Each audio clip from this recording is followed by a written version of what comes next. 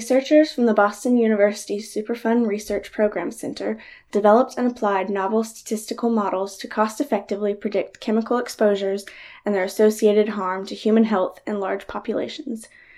These statistically powerful approaches can address the challenges of measuring exposures for large populations and quantifying the health benefits of exposure reduction. Though the methods are generalizable to other research questions and study populations, the investigators' efforts focused on residents of a low-income urban community near the New Bedford Harbor Superfund site in New Bedford, Massachusetts. Because of their proximity to the harbor and its industrial activities, as well as the prevalence of older housing, the community is more likely to be exposed to multiple chemicals and social stressors. These exposures include metals, polychlorinated biphenyls, PCBs, and stress associated with low income. In one study, the Boston University Superfund Research Program Center showed that they could overcome the difficulty and cost associated with collecting biological samples and measuring prenatal exposures for large populations by using measured exposures available for only a subset of a larger population. Led by Veronica Vieira, DSC, a professor at the University of California, Irvine, and a previous Boston University Superfund Research Program project leader, and with lead author Roxana Khalili, a Boston University Superfund Research Program trainee, the team used exposure measurements from previously collected biological samples, including cord blood and maternal hair, from the New Bedford cohort. The New Bedford cohort is an ongoing birth cohort study of nearly 800 mother-child pairs who lived in one of 4 towns adjacent to the New Bedford Harbor at the time of the child's birth between 1993 and 1998.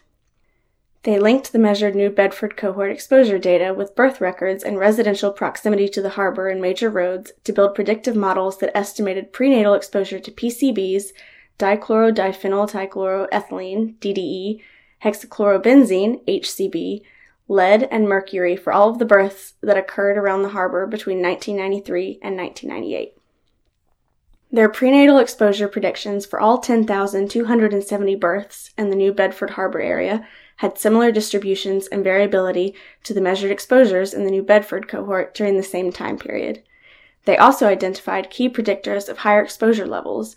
For example, maternal ancestry from the Azores or Portugal was significantly associated with higher predicted exposure for all chemicals except lead, which the authors suggested could be due to distinctive dietary patterns, including fish intake or different patterns of exposure to certain contaminants when the mother was young.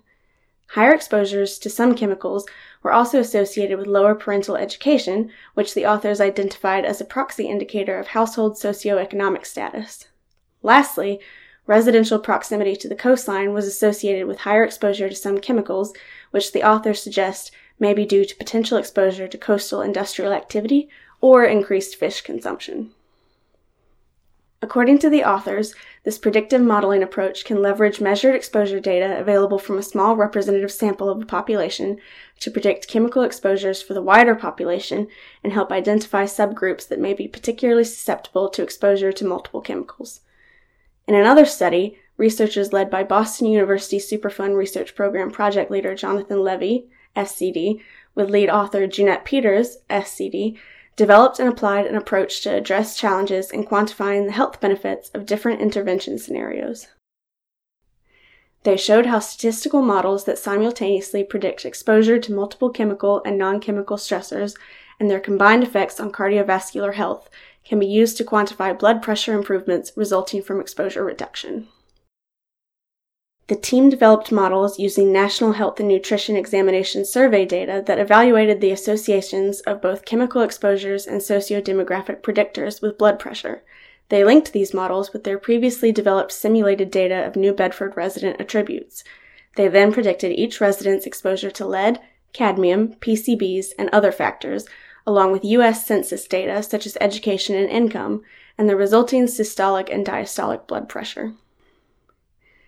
They explored how hypothetical scenarios of reduced exposure levels, such as those at the lower end of the exposure distribution for the National Health and Nutrition Examination Survey, would change the blood pressure distribution and the community.